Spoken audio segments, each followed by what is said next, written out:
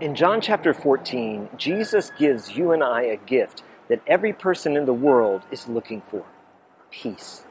He says, "Peace I leave with you. My peace I give to you, not as the world gives." What I say is, let not your hearts be troubled, neither be afraid. What Jesus is offering is something radically different than the peace we find in this world. I'm standing here at Namaste Miru, which in Czech means peace square. And yet this square, as beautiful and as serene as it is, has changed names many times over the years because peace is such a fragile entity in the world. But the peace that Jesus offers us is one that transcends every circumstance, every storm that we face. That peace is the presence of the Holy Spirit in your life and in my life when we trust Jesus as Lord and Savior. And so today we're going to explore this passage of Scripture. And I hope that even though we've entered into this time of a state of emergency again and people are alone more often, that you'll discover that God's peace is greater than the trials, than the separations, even than the loneliness that we often face. So we're going to go and look at the Scriptures here in John chapter 14. It takes place at that Passover meal. It's an intimate dinner between Jesus and his followers. And as you listen to Jesus' words here in John 14, I want to encourage you to envision yourself as sitting at the table, as if Jesus is speaking right to you, because he is. If you love me, keep my commands. And I will ask the Father, and he will give you another advocate to help you and be with you forever, the Spirit of truth. The world cannot accept him because it neither sees him nor knows him. But you know him, for he lives with you and will be in you. I will not leave you as orphans. I will come to you. Before long, the world will not see me anymore. But you will see me. Because I live, you also will live.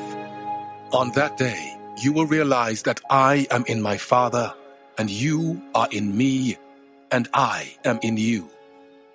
Whoever has my commands and keeps them is the one who loves me. The one who loves me will be loved by my Father, and I too will love them and show myself to them. Then Judas, not Judas Iscariot, said, "But Lord, why do you intend to show yourself to us and not to the world?" Jesus replied, "Anyone who loves me will obey my teaching. My Father will love them, and we will come to them and make our home with them. Anyone who does not love me will not obey my teaching."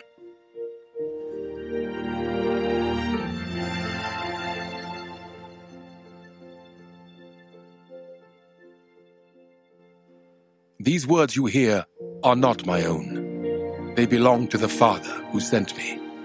All this I have spoken while still with you. But the Advocate, the Holy Spirit, whom the Father will send in my name, will teach you all things and will remind you of everything I have said to you. Peace I leave with you. My peace I give you. I do not give to you as the world gives. Do not let your hearts be troubled, and do not be afraid. Today in our encounter with Jesus, we're going to examine his promise that we find in John 14, that we will never be alone.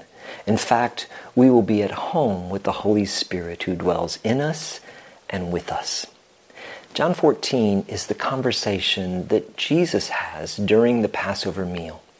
As he was sharing the bread and the cup of the Lord's Supper, Jesus tells his disciples and us that he's going to prepare a place for us. He does not want our hearts to shake with anxiety and fear, but for us to find refuge and peace in him. The words that he shares with the disciples and with us are words of comfort, of strength. They're words of love. Jesus' words are not that of a professor teaching students. It is Jesus sharing what those he loves most need in times of anxiety, stress, and darkness. And the words that he shared with the disciples in John 14 are the words that we need to hear today. And so as we examine this passage of Scripture, I want you to imagine yourself there at the table with Jesus, because he is speaking to you. Jesus invites us to the table. So today, what I'm encouraging us to do as we are back in our homes due to the increase in the spread of the virus, let us invite the Lord to our tables, to listen to his heart, to invite him into our flats, into our homes, into our lives, and explore what he has to say to us. I encourage you to get your Bible or to use your app that you have, get a notebook, and let's look at the promises that Jesus gives us in this passage. I want to encourage you to write them down and ask the Holy Spirit to help you understand them, and even more importantly, help you to live by them. Also, write down the names of people who need to know they are not alone. This time of isolation because of the virus can be very, very difficult on people, especially those who are physically alone. So we want to pray for them. I want to encourage you to message them, to lift them up, to let them know that you're with them. Look for opportunities where you can do things together, whether that's online or in person, as long as it fits within the regulations. What we want to do is be an encouragement to others as we hear how Jesus is offering his encouragement, his love to us. So let's look at what Jesus has to tell us. Let's look here at these passages that we saw there displayed in the Luma Project as we listen to the Scripture. Look at the specific things that Jesus tells us. Let's begin here with verse 15. If you love me, you will keep my commandments. This is Jesus giving us instructions. And he says this in verse 16. And I will ask the Father, and he will give you another helper to be with you forever, even the Spirit of truth, whom the world cannot receive, because it neither sees him or knows him. You know him, for he dwells with you and will be in you. If you've placed your trust in Jesus Christ through faith in him and what he did on the cross, in his death, burial, and resurrection, you will never, ever be alone. Even if you're the only human in the room, you'll never be alone. We need to know that. We need to live like that's true. This may be a little much for you, but it helps me. When I feel distant from the Lord, sometimes what I will do is, for my prayer time, is I'll put out a chair and I'll put it next to me, and as a reminder that the Lord says that he is right here with me. And I'll use that chair just as a prompt to pray as if God really was in the room, to make it real in my setting. And today what I've done is taken it a little step further. We've put a place at our table to remind us that the Holy Spirit lives in us and with us. First of all, he says that the Holy Spirit will be in you. Secondly, he says the Holy Spirit dwells with you. Now, what's the difference between those two, and why does he mention both of them? Well, one refers to our position in Christ Jesus through faith in him. The Holy Spirit lives inside of every believer. He is given as a guarantee of our relationship with the Lord. And notice that Jesus distinguishes here between believers in him and the world around us. If we do not have a faith relationship with God through Jesus Christ, we do not have the Holy Spirit. He says that the world does not know him and does not see him. Right from that moment of faith, God sends his Holy Spirit to live within you. But he also says that he will dwell with you. This refers to our relationship with God. When Jesus says that the Spirit of truth, the Helper, the Holy Spirit dwells with us, it's a relational connection. We can grow closer or farther apart in our relationships. And this is what being filled with the Holy Spirit means. God is infinite.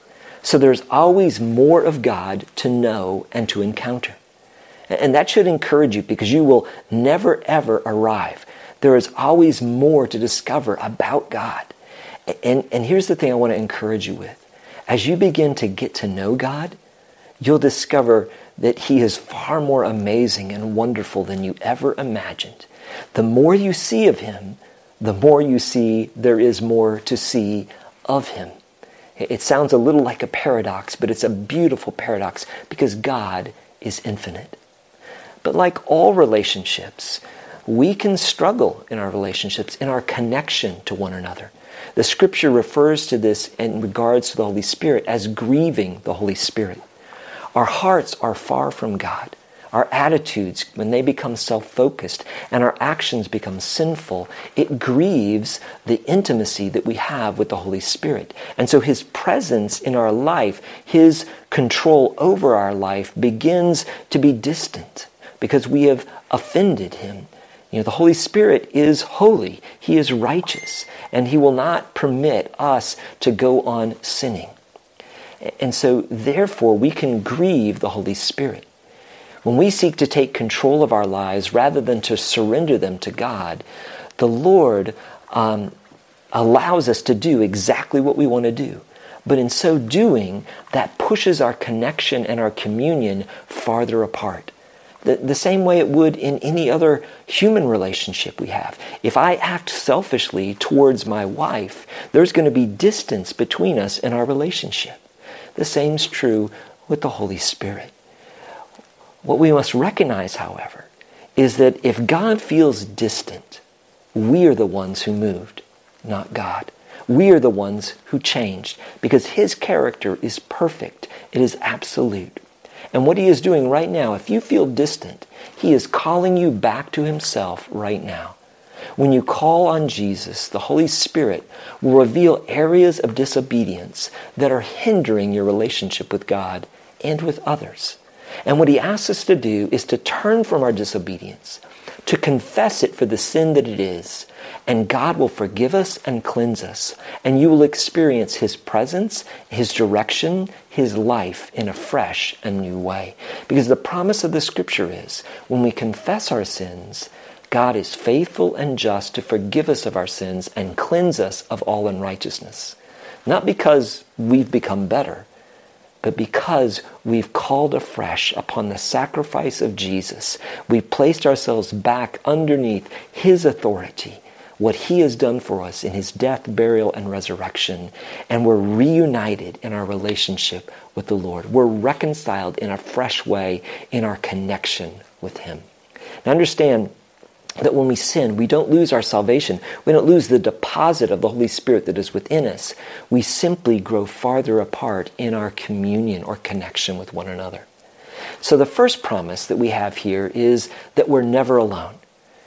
If you feel alone, ask the Lord to show you if there's an area where you're out of relationship with Him.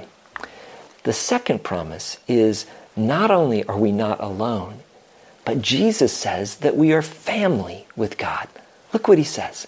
Here's what He says in verse 18. I will not leave you as orphans. I will come to you. He's saying God is adopting us into His family as joint heirs with Jesus. Isn't that a beautiful promise? I think that's one you should write down. That God, knowing everything about you, everything about me, has chosen to make us His children when we respond to what Jesus has done with faith, putting our trust in Him, choosing to love Him and obey Him. Well, look what it says next. Let's look at verse 21. Jesus says, whoever has my commandments and keeps them, he it is who loves me. And he who loves me will be loved by my Father. And I will love him and manifest myself to him. God the Father loves you, loves me, because of Jesus the Son. He loves us not based on our performance, not on how well we do, but because we love Jesus. The Father loves us because we both love the same person, Jesus Christ. And that's the connecting point that brings us to the Father, that makes us His children, so that He adopts us as joint heirs with Jesus Christ. But notice the condition that Jesus repeatedly mentions in this passage. Loving him, and the proof that we love him, that's the condition, is that we love him. And the proof that we love Jesus is that we keep his commandments, especially the new commandment that he gave earlier during this exact same meal. Back up in your Bible to John chapter 13. John 13:34. A new commandment I give to you, that you love one another, just as I have loved you. You also are to love one another. By this, by keeping this commandment, all people will know you are my disciples if you have love for one another. Love for others is the evidence that our love that we say to have for Jesus and that our faith that we say we have in Jesus is real. There's no other way to measure it. You can't measure it by how many times you go to church, by how much money you give, by how hard you serve. The evidence that proves that our faith in Jesus is real, that we have a relationship with him that is genuine, and that we truly love him is expressed by loving others. So how much do you love God? Well, this morning I read a quote that, to be honest, was pretty hard to hear. Author Rosalind Rinker says it this way: I will love God only as much as I love the person I dislike the most. Wow, that hurt. But it's powerful. To be honest, I don't like it, but I recognize that it's true. Think of God's love for us. God says this, he says, but God shows his love for us in that while we were still sinners, Christ died for us. That's Romans 5:8. And then in verse 10 he says, for if while we were enemies, we were reconciled to God by the death of his Son, much more now that we are reconciled, shall we be saved by his life. God loved us when we were the most unlovable, the most unlikable. We were his enemies. We were in selfish rebellion against God. And in that condition, the condition of sin and rebellion, Jesus willingly chose to die for us. That's the kind of love we are to reflect back to God, because that's how Jesus has loved us. Remember what he said in the commandment. We are to love others as he has loved us. Therefore, that statement, I will love God only as much as I love the person I dislike the most, is incredibly true. Would you allow that truth to sink into your heart for just a moment? And maybe you would join with me in a word of prayer, even right now. Dear Lord, help me to love others like you love me.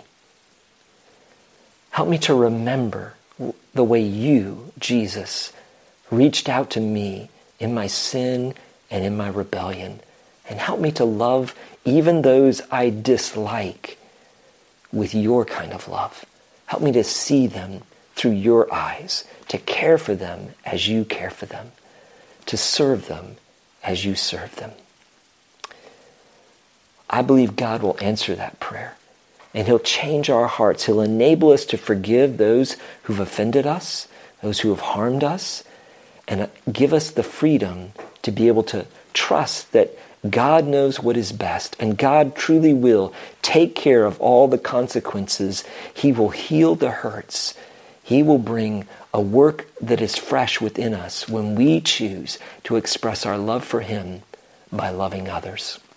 Jesus goes on in verse 21, and he says, whoever has my commandments and keeps them, he it is who loves me. And he who loves me will be loved by my Father, and I will love him and manifest myself to him. Well, this is another incredible promise. Manifest means that Jesus promises to make himself known to us. Do you realize how incredible that is? The God of the universe wants you to know him. He promises to reveal himself to us. Now, God has revealed himself in a number of ways. Creation reveals his invisible attributes, his power, his wisdom, his plan. When we look out over nature and we look into the heavens, we see the stars and the galaxies and the planets. And we look into the microscope and we see the intricacy of how things are woven together. Or we look at the complexity of human DNA and see how God has designed all that. All that speaks of God revealing his likeness.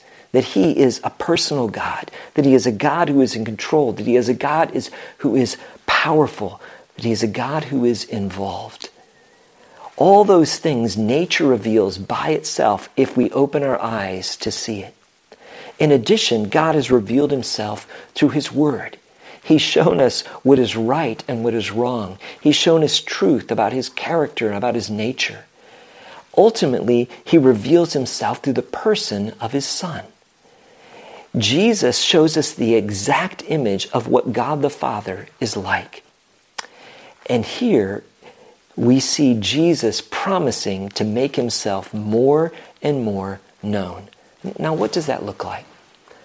I was talking with a new friend this week, and he said something very, very profound. He said that he was asking God to reveal himself to him. He wanted to know if he was real. He wanted to know more about who God was and what he was like. And what happened was, in answer to his prayer, that God made him more aware of his own sinfulness. Now at first, that may sound like, well, wait a minute. How is that Jesus making himself known, making himself manifest? Well, here's how it works. Once my friend saw sin in his life that beforehand he was unaware of, he confessed it, and he asked the Lord to change him, to change the direction of his life. As he did that, he felt the closeness of the Lord more intently. Jesus did just as he promised. He revealed something that was keeping my friend from experiencing intimacy with God. Our selfishness, our sin, our attempts to take control, our pride, those are all barriers to intimacy with God. But as we surrender that, God drew my friend closer to himself. Just like when I surrender that, I know the Lord draws me closer in intimacy, in communion with him as well. He makes himself known. We sense not only his presence, but his pleasure. So let me challenge you to pray boldly. Maybe you're a skeptic. Maybe you're not even sure if the Lord is real. Or maybe you're a believer that just longs to know the Lord more. Let me encourage you to pray this. Lord, I want to know you. Please make yourself manifest to me.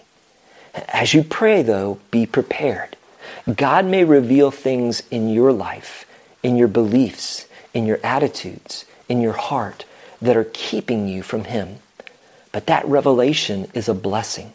Yes, at first you will feel burdened and guilty because we're sinners and we need to be aware of our sin, of the sin that separates us from a holy God. But when we take that to God, through Jesus Christ, he forgives us. He changes us and he welcomes us into his presence. And we sense not only that he is there, but we sense the joy that he takes in us as his children. Do you have the courage to pray with all your heart, Lord, I want to know you, the real you? Do whatever it takes for the eyes of my heart to see who you really are. Even if you're a skeptic, I believe with all my heart that if you genuinely pray that the Lord will reveal himself to you. And you'll begin on a journey of discovering just how amazing God is and the love that he has for you. Jesus here in John 14 promises to make himself known to us as we keep his commandments, as we turn from self and sin and surrender our lives to him. That's a great promise. That's an incredible promise. But what comes next is even more amazing. Look at it there in your Bible. Look at verse 22. It says this, Judas, not Iscariot, which the separation there is Judas Iscariot is the one who betrayed Jesus. This is the other disciple whose name was Judas as well. He said to him, Lord, how is it that you will make yourself known to us and not to the world? It's a really important question that Judas is asking. He's asking Jesus to clarify his promise. Here's what Jesus said. Jesus answered him in verse 23, if anyone loves me, he will keep my word, and my Father will love him. And we, the two of them, God the Father and God the Son, will come to him, and look what it says, make our home with him. You need to pause there for just a moment. He's saying God the Father, Jesus the Son, and he's already promised the Helper, the Holy Spirit, will make their home with you. Now think about that for a moment. Because the truth is, most of us, when we think about God's relationship with us, we think about ourselves as God's project, as God's work, which is certainly true to a degree. Without the work of Jesus Christ, none of us could come to God the Father. But God doesn't see us as a project. You know, when I think about it, in my natural self, in my own mind, I often think, that maybe each day God kind of sees that I wake up and he goes, okay, well, what kind of trouble is Drew going to get into today? And what are the things that I need to fix? And he rolls up in his sleeves and it's time to go to work. But that's not what Jesus says about God the Father. He says, you're not his work. You are who he wants to make his home with. God the Father and Jesus the Son and the Holy Spirit desire to make their home with us. Home is where you want to be. Home is the place where you can be the real you. Home is the place of peace, of quiet, to be able to recharge. Home is the place where you are fully known and fully loved. Jesus says, God the Father, Jesus the Son, and the Holy Spirit are coming together at your flat, at your home, and he desires to live together, to be in relationship together, and to make your life his home. Isn't that a beautiful promise? I'm just amazed at that. Especially now, as we enter into another season of lockdown. We need to know that promise and hold on to it. Because this is a chance for you and for me to make Christ our home in a powerful new way. Because he's already said that we are his home. So I'll encourage you to ask the Lord, how can I make my life more of a home to you? Now remember, there's some conditions to this promise.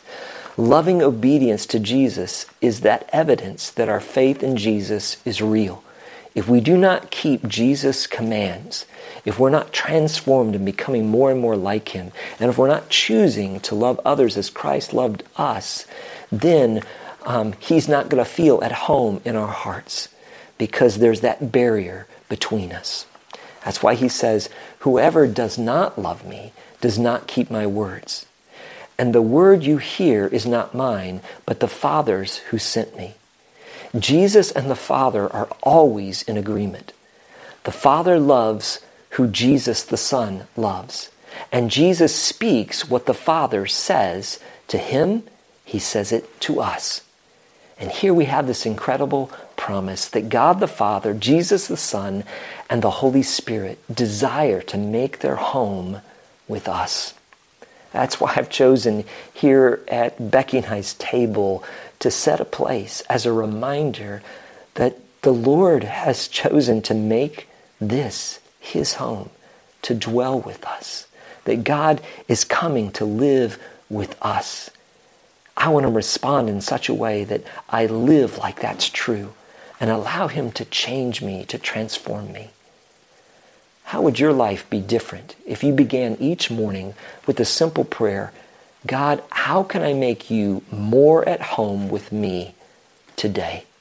Show me anything that is limiting our relationship and give me the grace and the faith to turn from that and to place my life completely in your hands as the owner and master over my life, of my work, of my relationships, of my desires, of my possessions, of everything that I am. Lord, I want my heart to be Christ's home. Have your way in me, Lord. I welcome you. If you're brave enough to pray that, I believe that even this season where there's restrictions and limitations, you'll discover becomes a season of great blessing in your life, because you'll learn to know the Lord in a way that you never did before. When you read through the scripture, especially in the Psalms, you'll see that those who grow really close to the Lord, people like David, that their relationship with the Lord was oftentimes forged in times of isolation, in times when the things that they desired, the plans that they had, were all set aside. They were taken out of their comfort zone. And in that moment, in that season, God was able to speak to them and show himself to them in a way unlike anything else in their life. And those moments became the treasure because it showed them the true gift of life, that truly eternal life is knowing God the Father, God the Son, and God the Holy Spirit. Well, Jesus goes on here in verse 24, and he says, "Whoever does not love me does not keep my words, and the word that you hear are not mine, but the Father who sent me." Verse 25, "These things I have spoken to you while I am still with you. But the Helper, the Holy Spirit, whom the Father will send in my name, he will teach you all things and bring to your remembrance all that I've said to you. Peace I leave with you. My peace I give to you. Not as the world gives do I give it to you. Let not your hearts be troubled, neither let them be afraid." Now in the Bible, peace is not a ceasefire. It's not simply a time of calm or quiet in the midst of hostility. Peace in the scripture comes from the Hebrew word shalom. And shalom means a wholeness of being, a completeness, and a rest. No matter what the circumstances are, when you experience shalom, you feel complete. There's a quiet in our hearts and in our souls. The best word picture I know is that of Jesus asleep in the boat during the storm that we read about in the Gospels. The disciples, they had struggled with the boat, and they were trying to fight the waves and the wind, and yet Jesus is in the back of the boat asleep. He'd been doing ministry all day, he'd been doing miracles, and his body was physically exhausted. And so he is sound asleep, even though there's a storm raging around them. And eventually the disciples, after they've tried to do everything in their own effort, which is just like me, they finally go to the right place. They wake Jesus. And when Jesus wakes up, he stands up and he speaks and he says, "Peace, be still." And the raging storm turns to a complete calm. The waves settle down, the wind stops, the boat ceases to rock. The disciples discovered that peace was a person. And they're marveling how Jesus has control even over the weather. They're just now beginning to really see a glimpse of who Jesus is, and they experienced him as real peace in the middle of the storm. You see, his presence changes everything. He says, "I know what you're experiencing, but you need to remember I'm with you. I know that you're afraid. Call on me. Do not let your heart shake. Don't be afraid. Remember I am with you. The God of the universe is right there with you." That's the peace that surpasses all understanding. Jesus wants to remind you that he is the calm. He is the peace in the middle of the storm that you're facing. If we come to him, he promises to give us rest. The answer to a shaking heart filled with anxiety, with fear, and with loneliness is the presence and filling of the Holy Spirit in our life. Because that presence brings the reality of who Jesus is into touch with us. The Holy Spirit is God with us each and every moment, in every place, and in every circumstance. Now we're going to explore more of how the Holy Spirit works in our life next week. But let me give you just a taste before we go of what his presence is like. First of all, when we struggle with sin, the Holy Spirit reminds us that Jesus is our Savior, and that nothing will separate us from the love of God in Christ Jesus if we placed our faith in him. When we feel burdened by guilt, the Holy Spirit reminds us that our sin was nailed to the cross and the record has been destroyed because Jesus chose to bear the full weight of our sin and guilt for us. So not only has our sin been dealt with, but the record has been erased, having been nailed to the cross, the Scripture tells us. And the Holy Spirit reminds us of that when our hearts feel overwhelmed by guilt. When we feel overwhelmed and do not know what kind of decision to make because the way in front of us is so confusing, the Holy Spirit reminds us of God's Word. And he'll show us that he is with us, and he promises not only to be with us, but to go before us, to guide us. He'll direct us back to his Word, where his Word is a light unto our path and a lamp unto our feet. And I want you to see that the Holy Spirit, his working in us, connects intimately with us abiding in the Word of God. The more his Word is in us, the more we know it, the more fuel the Holy Spirit has to bring it to mind. And so the way to grow closer is for us to spend more and more time in God's Word, to meditate on it, to memorize it, and to ask the Lord to not only help us to understand it, but to live it. Furthermore, when we are hurting, the Holy Spirit is our comforter, who gives us peace in the middle of the storm, who reminds us that we are not alone, that Jesus understands our sorrows and our grief. He's experienced them himself. Jesus weeps with those who weep. And the Holy Spirit helps to take his comfort and make it something tangible in our life. In a similar way, when we are weak, the Holy Spirit reminds us that God the Father is a mighty God who sings over us with loud singing, according to Zephaniah 3:17. That he is a mighty God who is able to save. He is stronger than anything that you or I will face. Well, those are things that the Holy Spirit does within us. In essence, what he does is he makes who God is real to us and shows us how to apply that to where we are, to our life, to our circumstances, to our relationships, to our work, to everything that we're about, to every component of our life. He makes Jesus manifest. He makes him real. Isn't that an incredible gift that God has given to us? Let me end with just a prayer for you and a prayer for me, for the filling of the Holy Spirit. Our Father in heaven, you are holy.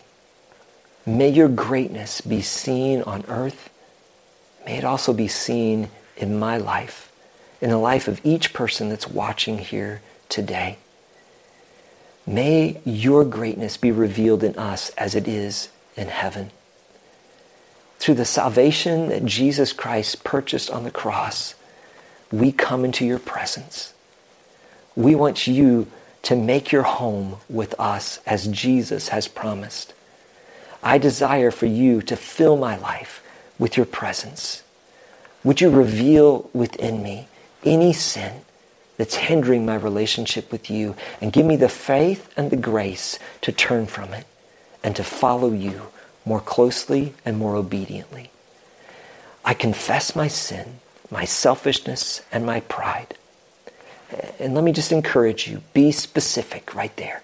Let me just pause for just a moment as I confess quietly my sins. I encourage you to confess yours.